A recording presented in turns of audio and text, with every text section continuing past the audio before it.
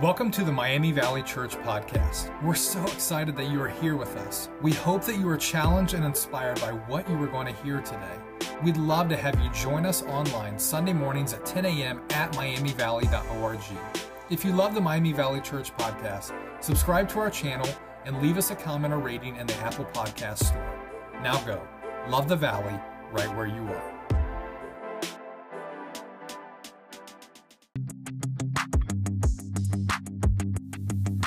I've got a question for you this morning as we get going into God's Word, Psalm 131. Have you ever received a big gift, but it came in a small package?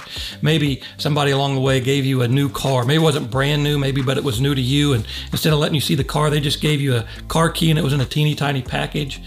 Maybe you're a college student and you're just starting the semester and you received a scholarship, but you didn't get one of those big old cardboard checks. You just got a little envelope, and inside that envelope was $5,000, maybe a full ride scholarship, but this little package contained a big gift.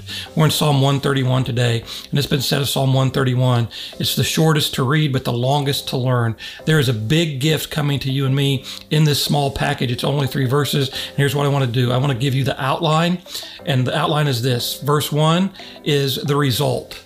Verse 2 is the process, and verse 3 is the reason. The result, the process, and the reason. So you grab your Bible, you grab your favorite Sunday morning beverage, you listen to the music, you prepare your heart, and Pastor Wooldridge has some words for us as we get ready to get into God's Word this morning.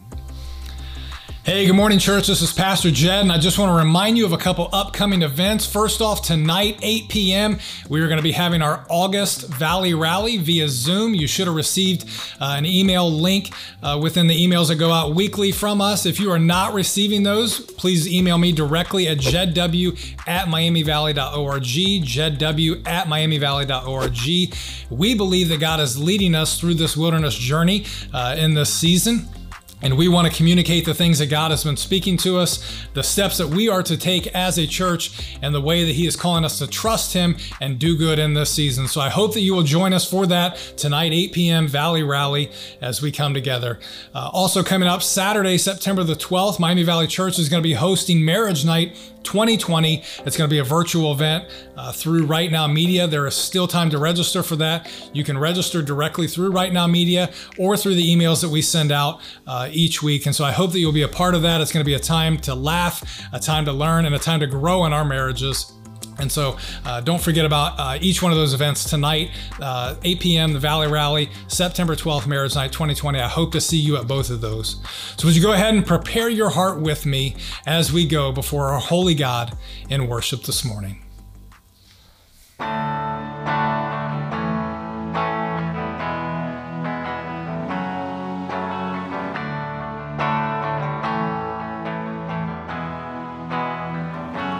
Heaven came and kissed the earth. Prophets long ago foretold His birth. He became the living Word to show the human heart its worth. Whoa, whether I'm in want or plenty, whether I'm in health or ill, our God promises His children He will. He'll bind up the brokenhearted. He will. He'll set captives free from darkness. Oh, He will. He'll breathe hope into the hopeless. Help a restless soul be still. He will.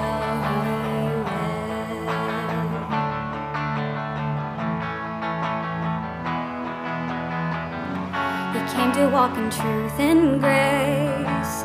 Man of sorrows entered all our pain. On the cross He took our place. Then He rose up out of the grave. Whether I'm in want or plenty, whether I'm in health or ill, our God promises His children He will. He'll bind up the brokenhearted. He will. He'll set captives free from darkness. He will. He'll breathe hope into the hopeless. Help a restless soul be still.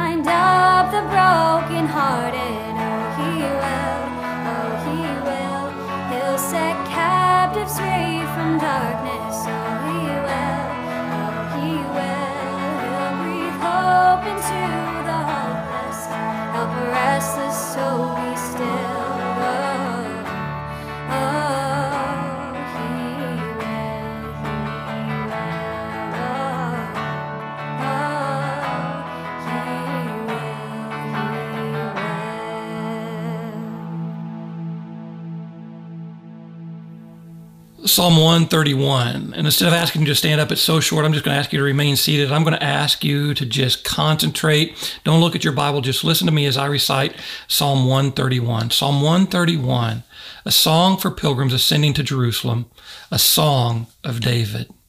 Lord, my heart is not proud. My eyes are not haughty, and my feet do not walk after things that are too great or too difficult for me. Surely I have composed and quieted my soul. Like a weaned child upon its mother, like a weaned child, my soul within me. Hope, O Israel, in the Lord, now and forever. This is the word of God for the people of God. 3 short verses, 33 words in the Hebrew language. 33 words, so short but so jam-packed with us living the kind of life we wanted. Before we get into this, it presents, verse 1, it presents the kind of life that all of us want. Have you ever had a conversation with somebody and like, oh, I just wish I could be a fly on the wall in that conversation over there? Maybe you've got a coworker that got called into the boss's office. Maybe you got a friend that got called into the principal's office. Maybe you have a sibling that got called into your parents' bedroom. Oh, if I could just be a fly on the wall and I could just hear what's going on. In Psalm 131, we get a chance to have insight into a conversation between the songwriter, who we know to be David, and God himself. And David just says to God, God, this is how I'm living my life right now. And if you look at verse 1, I don't know about you, but I'm like, I want to live just like that, because it's somebody who presents a soul that's calm and a person that's at peace and who has an understanding of who they are and who others are and who God is. I'm like, I want to live like that. Well, how do you get that kind of result? Well, some of you are like, well, that's the Bible. That's just fiction. There's no way that can happen. But I just need to remind you that God uses real people in real places at real times.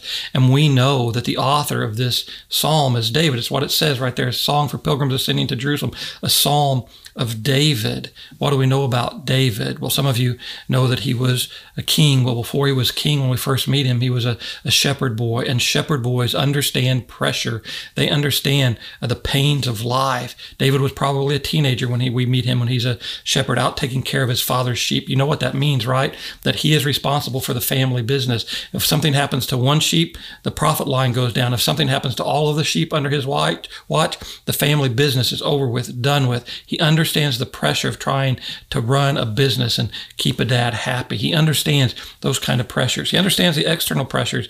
Sheep don't have the ability to defend themselves, and so he's got to protect them from wild animals, from wolves and bears and lions, and he understands the battle and the pressure that comes from keeping others safe. So yeah, well, that was just early in his life. He became the king of Israel, and kings have everything luxurious, so why wouldn't your soul be at peace and you have a proper outlook on life? Do you understand that when David was king, when he was anointed king, there was a problem. There was somebody who already had that job title, and his name was Saul. And David, after he was anointed king by the prophet of God, knowing that this was God's plan for his life, David will spend a decade, that's right, 10 years of his life on the run from Saul, who's trying to kill him. It is not going to be an easy life. If you want to read one chapter, if you don't know the whole story of David and you want just a glimpse into that, I'd encourage you to read 1 Samuel chapter 26. 1 Samuel chapter 26. In fact, I'll be referencing that later in the teaching, but it gives you just a glimpse to David's life on the run for a decade of his life. After he finally becomes king, he's going to have to rule, not from the capital of Jerusalem where he wants to be the king of everybody. He's going to have to rule for 7 years from another smaller town called Hebron, and he's going to rule from there. It's not everything he longs for it to be. All the dreams he has for what his job and what the kingdom is going to look like, it takes a while for that to come to fruition. He's not even actually going to get to do the one thing that he really wants to do, and that's build the temple of God, because he's a man with faults, and he's a man with extreme failures, and he understands his sin, and he understands his guilt, and he understands that how in the world could God love somebody like me? God uses real people in real places at real times who are going through real problems and understand real pressures. Once David's king, he even has a son that tries to overthrow institutes a coup to try to take over the throne. So David understands these pressures. So don't just think, oh, that's a biblical character who doesn't know what life's like I experienced life. David knows exactly the pains and the trials and the tribulations just like you and I do. And so he comes and he has this conversation with God, and he simply says, God, I just need you to understand. He uses the name Lord. Capital L, capital O, capital R, capital D is the personal name of God. And I think what David's saying is, God, I have this intimate relationship with you, and you know exactly who I am, and you know everything about me. So God, I can say this with all honesty. Lord, my heart is not proud. Did David have any reason to be proud? Absolutely he did. He was the little kid who went to the frontline battles and he fought a champion. The rest of the army of Israel was cowering in fear. And David's like, the armor doesn't even fit. Just let me take my slingshot and my rocks and let me go fight this person who's mocking the name of the Lord our God. And he kills the champion Goliath. Absolutely has reason to be proud. As David continues to grow in popularity and Saul's still king, the people write a song about him, and the chorus simply says, Saul has slain his thousands and David his 10,000s. I think the people are saying David, not being king, is 10 times better than the king we've got. The people love him and they adore him. Sure, he has reason for his heart to be proud. But you know, the thing about pride is that it's never just about you. You can't have pride unless you think about other people a certain way. You think big about yourself and little about others. That's why David says, I have a proper view of myself. My heart is not proud. David knew that after he had committed just a horrific sin, he'd had sex with another man's wife, and he got caught. And it's just, I had to go to front of God and say, God, I need you to cleanse me. I need you to forgive me. David needed a lot of forgiveness. So he has a proper perspective about himself. But then the second part of verse 1 of Psalm 131 says this. It says, my heart is not proud. My eyes are not haughty.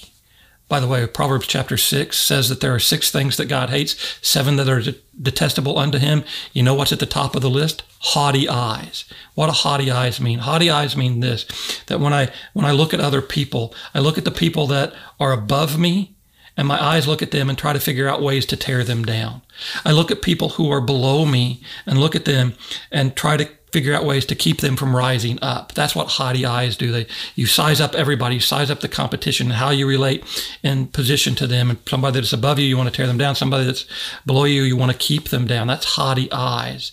And David surely could have done that. He could have had haughty eyes. He could have looked at King Saul and said, I'm better than him already. I'm not even the full-blown king yet, and I'm better than him. The people know that I'm better than him. 1 Samuel chapter 26, Saul is on one side of the valley and David's on the other, and Saul has brought 3,000 men to try to find and capture and kill David. And one evening, Saul just falls asleep. The scriptures say that God put Saul and all of those that are with him into a deep sleep. And David and one of the men that's working on his behalf come into the camp, and they see Saul asleep, and they see Saul's spear, and they see his water jug. And the man that's with David just simply said to David, God's delivered you, Saul, into your hands today. Just let me take the spear and let me pin him to the ground. And David said, no, no, no, no. Do not touch the head of God's anointed. I will not do that. He is above me, but I'm not looking for a way to take him down. David's going to go on to say one of two things is going to happen. He's either going to grow old and die, and then I'll be king, or he's going to go out into battle and be killed, and then I'll be king. I'm not going to do this the way God doesn't want it to be done. David had the opportunity to look at somebody who was above him and say, I'll tear him down. David, after Saul has died and after David's friend Jonathan is no longer on the scene, Saul's son, David's like, I need to restore the kingdom to Saul's family. Is there anybody, any of his relatives? And there's one man left, and he's lame. And David says, bring him into my house, bring him to the king's table, set him at the king's table. And this man was petrified that the king was going to slay him. And David said, no, no, no, no, no. I'm going to restore to you everything that was your grandfather Saul's. And David looked at the people above him, and he looked at the people below him, and he's like, I'm no better than either one of them. My eyes are not haughty. And then he says this, he says, my feet do not go after things that are too great or too difficult for me. David did great things. He slayed the giant. He built a kingdom. He brought peace to the land. He unified the kingdom in ways that it had never been. He made plans to build the temple. David did great things. It's not saying don't have great dreams and don't go do great things. What it's saying here is you need to have a proper relationship with God. First, a proper relationship with yourself. My heart's not proud. Second, a proper relationship with others. My eyes aren't haughty. Third, a proper relationship with God. My feet don't go after things that are simply God. And that's, again, for Samuel 26, what David did. He said, this is God's anointed, and I'm not going to kill him. This is not the will of God. Feet that Simply say, God, you're on the throne and I'm not, and I will trust your will and your way and your plan. This is simply saying the will of God, nothing more, nothing less, nothing else. That's just his proper understanding. And so David, that's the result. And I don't know about you, but I want a life like that views myself and views others and views God in the right way. David simply says in verse 1, the result is this: I'm living a life where I no longer try to be God. I let God be God, and I understand who I am in relationship to him, and I'm on equal footing with everybody else because he's God and none of us are. How does that happen? Well, verse 2 is the process. And I warn you, you're not going to like the process. David says, that's the result. Verse 1, the process is this: surely. I love that word. I need you to understand that in Hebrew, it's in the negative. It's as if the writer of Hebrew is saying, hand to God, I take an oath, I swear. We might put it this way. If this isn't true, may lightning strike me dead. If this isn't the truth, they're like, this is the truth. He says, surely on my mother's grave, I have composed and quieted my soul. It's like, I've had to do the work. It didn't happen supernaturally. It didn't happen without effort. There was a lot of work. And that first word says, I've composed. And the word compose means to level, to make smooth. It's the picture in the ancient world of what someone would do if they were building a road. If there were valleys, they had to fill in the valleys to make them level, to make them smooth. If there were mountains, they had to knock them down and to make them level, to make them smooth. If there were crooked ways, they had to straighten them out and make them straight, to make the way level and to make the way smooth. But the other way this word compose is used, it's used of what a farmer does to prepare the soil to receive the seed. That the soil has to be tilled and worked and softened up and prepared. Do you start to see the picture? He said, I have composed, I've prepared my soul to receive what it is that God wants to do. On one occasion, Jesus is going to tell a parable about a sower who goes out to sow seed. And he said the sower sowed the seed and it fell on 4 different types of ground. First of all, it fell on a hard path and it just sat there and the birds came and ate it and took it away before it could do anything. Secondly, it fell on some rocky ground and it sprang up quickly, but it had no roots, so the sun came out and it withered away and died. Third, it fell on some thorny ground and the thorns surrounded it and choked it out and it didn't produce. And then finally it fell on some fertile ground and some produced 30-fold, 60-fold, 100-fold. And I don't know what all those are, but I know one of the things that the seed produces is a soul that's content, whether it's 30, 60, or 100-fold. Jesus told the disciples, because they didn't understand it, the truth of this parable, the seed is the word of God. And the word of God that just falls on the hard heart, on the hard soul, the hard soil. The enemy comes in and snatches it away and it can't do what it was meant to do. The word that falls on the rocky ground, immediately you rejoice in it because it sounds good, but there's no depth, there's no root, and the sun comes and the life just comes and it happens and it scorches it and it withers away and it dies. Then the thorny ground, the thorns come in, the deceitfulness of riches and the worries of this life come and choke out what God's word wants to do. But then the ground is just ready to receive the word. Do you understand that this is what David's saying? Surely I have composed, I've got my soul ready to receive God's word into my life. He's going to say on one occasion, your word is a lamp unto my feet and a light unto my path. Your word is what I need. And we just have to prepare our hearts. I always thought about the parable of the sower. I'm like, that's just not fair. It just, like willy-nilly throws the seed. And if it happens to land on the hard ground, well, that's just not fair to that person. Well, it is fair because it's the person's responsibility. The individual farmer is the person that's responsible for that plot of ground to prepare the soil. And David says, I prepared the soil of my soul. I've composed it. I've smoothed it out. I've leveled it. I'm ready. I need to let God's word in. I need to let God's word root, and I need to let God's word grow and produce what only God's word can do. And David said, that's the process. And then he says, I've learned to compose. Surely I've composed and quieted. I love that word. It's just like when my soul starts to get noisy, when the pressures of life and the pains of life and the guilt of life and all of these things come in and the noise on the outside of life is just all around. I've just learned to say, shh, and it just quiets down. Do you remember the story of Jesus and the boat asleep and the storm comes up and the disciples are afraid and they wake Jesus up and Jesus just says, peace, be still, and he calms all the outward circumstances, and he just by his peace, and that's what he offers to you and me when he gets ready to go back to heaven. He says, my peace I leave with you. It's not peace as the world gives. In this world you will have tribulation, but take joy, I have overcome the world. He gives us peace, and we can just say to all the noise and all the confusion, shh, you have no place here, and I've trained my soul to do just that. But here's what we don't like. The process, we want to get there, right? We want to do the work, but he tells us what the work's like. And he gives us a vivid example. He says this, like a weaned child upon its mother, like a weaned child, so my soul within me. You get the picture, right?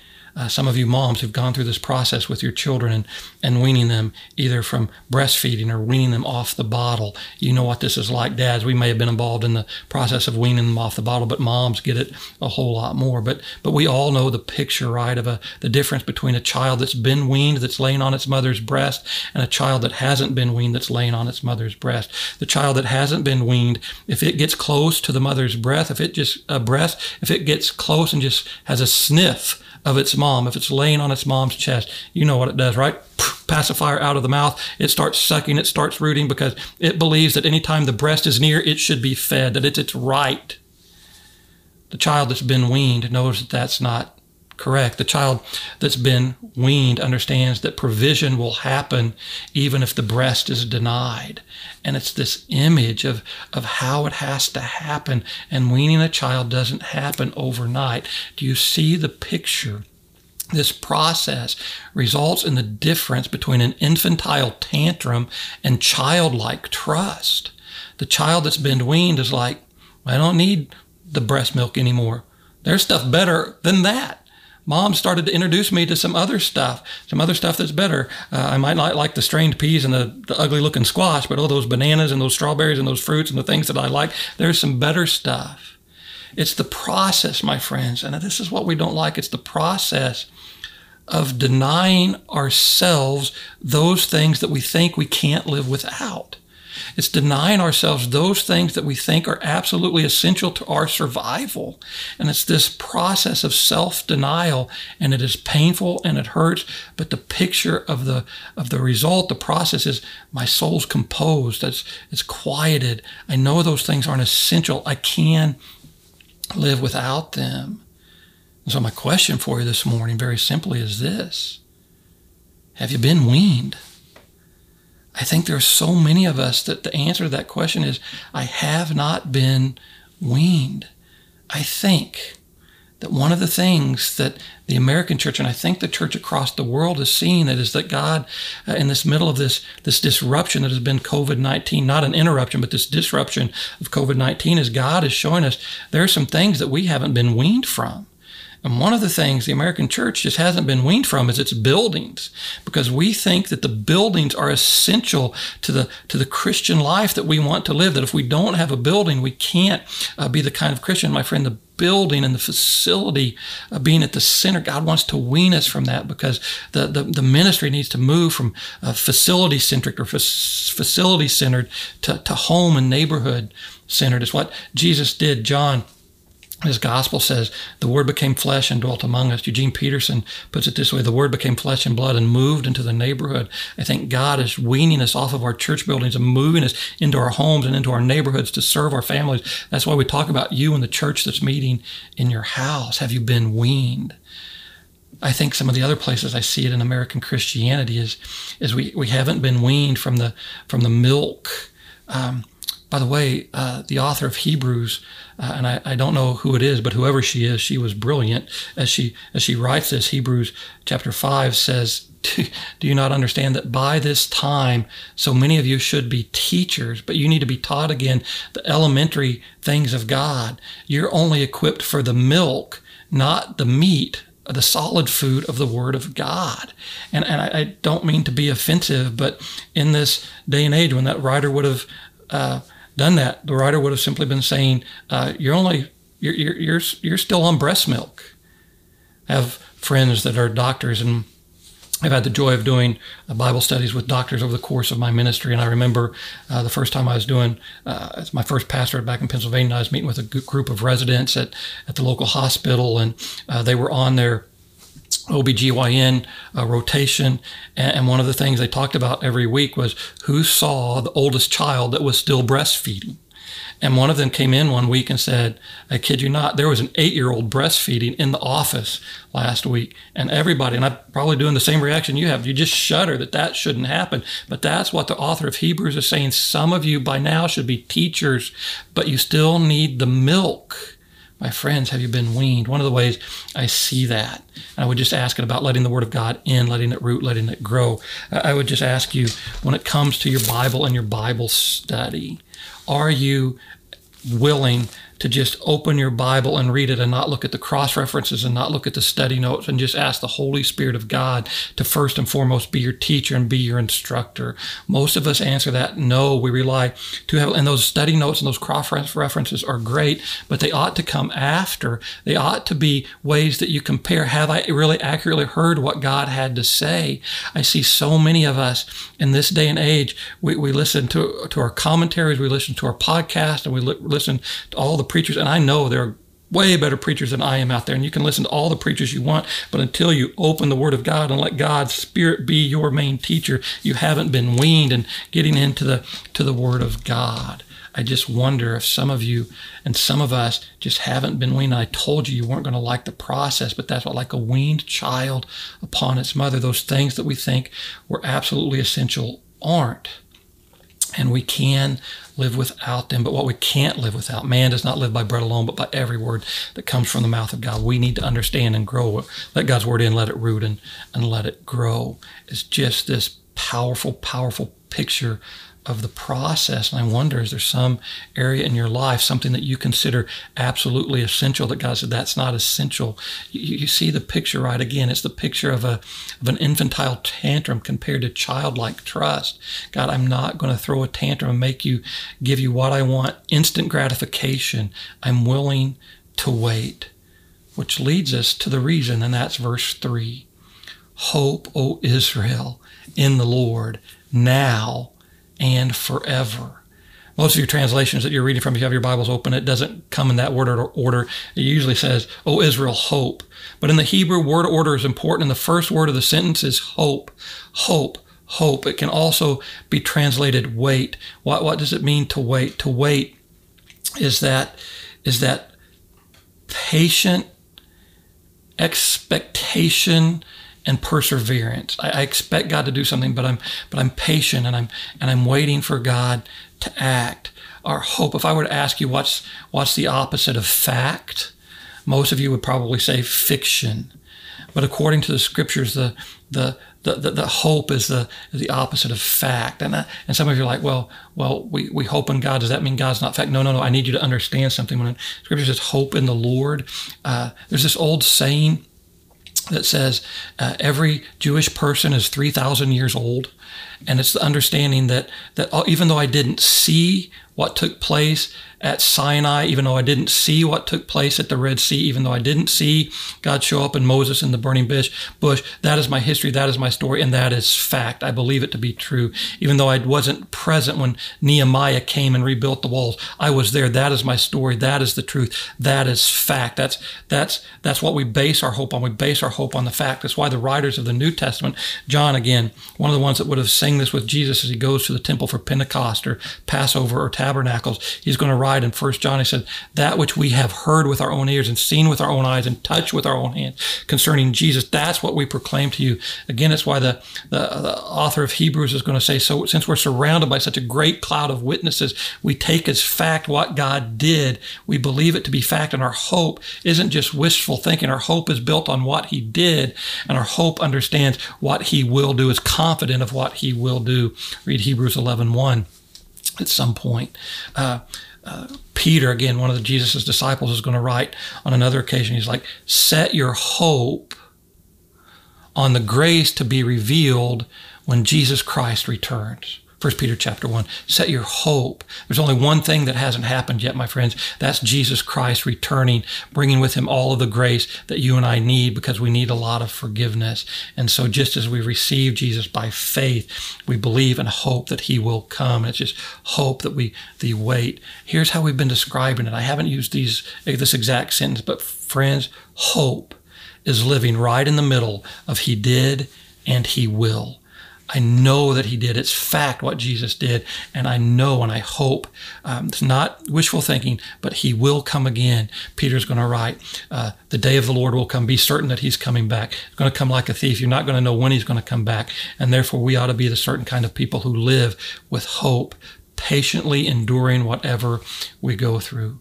Look at Job 13 sometime, Job chapter 13. I don't have a lot of time to go into this, but Job chapter 13, Job says, though he slay me, yet I will trust in him. Same word used as here in Psalm 131:3. Like, if I have to wait until I die to be proven right, which isn't that what's really going to happen? If we have to wait until we die, that's what's going to happen. Friends, I need you to grab a hold of this psalm. You've seen the result, you've seen the process, and you've seen the reason, because we are people who live with hope, because he did and he will. So what's that mean for us today? Two ways to look at this. First of all, I encourage you to look at it. Just go through this psalm. I'm not going to do it for you, but go through the psalm and put these words in the mouth of Jesus as he ascends to Jerusalem for the last time, as he goes to Passover. And in just a few days, he'll be killed. And he'll say, Lord, my heart is not proud. And even though I get on the back of the donkey and they shout, Hosanna, blessed is he who comes in the name of the Lord, my heart is not proud. He's going to have he will not have haughty eyes. He will allow God to remain in his seat and not try to tear him down. He will not try to tear down those religious leaders and those political figures who are above him, and he will remain silent like a sheep before its shearers is silent. He's not going to look down on his disciples when they don't get up from the table and wash his feet. He'll get up from the table and he'll serve them and he'll wash their feet. I wonder if these words that he sang as he came into Jerusalem, that last Passover, were on his mind of the things that were going to have to take place. Think about verse 2. Lord, I have composed and quieted my soul for what he was about ready to face, and he can go through what he goes through. Put those in the words in the mouth of Jesus and just think about it that way. But what does it mean for me and you? Verse 1, do you have a right relationship? Do you see yourself in the right perspective, others in the right perspective, and God? There's a story about a group of kids who wanted to build a clubhouse in their neighborhood, and they built this clubhouse. Every clubhouse has to have rules, right? And the kids came up with 3 rules, and the rules were very simply these. Nobody act big, nobody act small, everybody act medium. That's verse 1. Hey, I am no better, I am no worse than anybody else. I'm a sinner in desperate need of God's grace. I have this proper view. I want God's will, nothing more, nothing less, and nothing else. Friends, what's the alternative? The alternative, and in just a few minutes, I'm going to end by quoting the psalm with you one more time. I'm going to ask you, the words will be on the screen, ask you to quote it with me. But the alternative to quoting this psalm is to quote the anti-psalm. And instead of saying, Lord, you'd say, self. My heart is proud. I'm obsessed with myself, and I want what's best for me, and that's all I'm going to be concerned about. I do have haughty eyes. Those people that are above me, I'm going to tear down. Those people that are below me, I'm going to keep down. I do go after things that are too great and too difficult. I want, God, I want your seat. I'm not going to wait for your time and your will and your way. My heart, surely, my soul is loud and noisy. I'm like an infantile child throwing a tantrum, wanting instant gratification. That's who I am.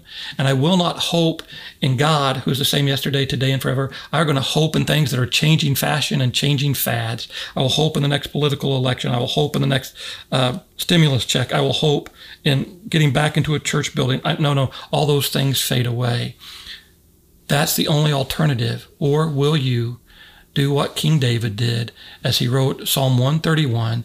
Would you quote it with me? Psalm 131, a song for pilgrims ascending to heaven, a song of David. Lord, my heart is not proud. My eyes are not haughty. My feet do not walk after things that are too great or too difficult for me. Surely I have composed and quieted my soul like a weaned child upon its mother, like a weaned child, my soul within me.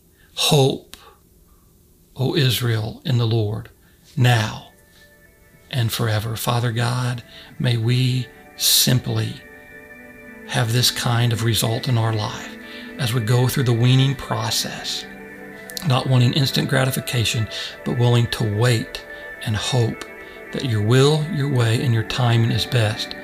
And even though you slay us, if we have to wait until death, if we have to wait until eternity, we know that our hope will be made sure as Jesus returns as the King of Kings and the Lord of Lords. Father, bless my friends, your children, and their homes as they wrestle with the words, these 33 words, this week. In Jesus' name I pray. Amen.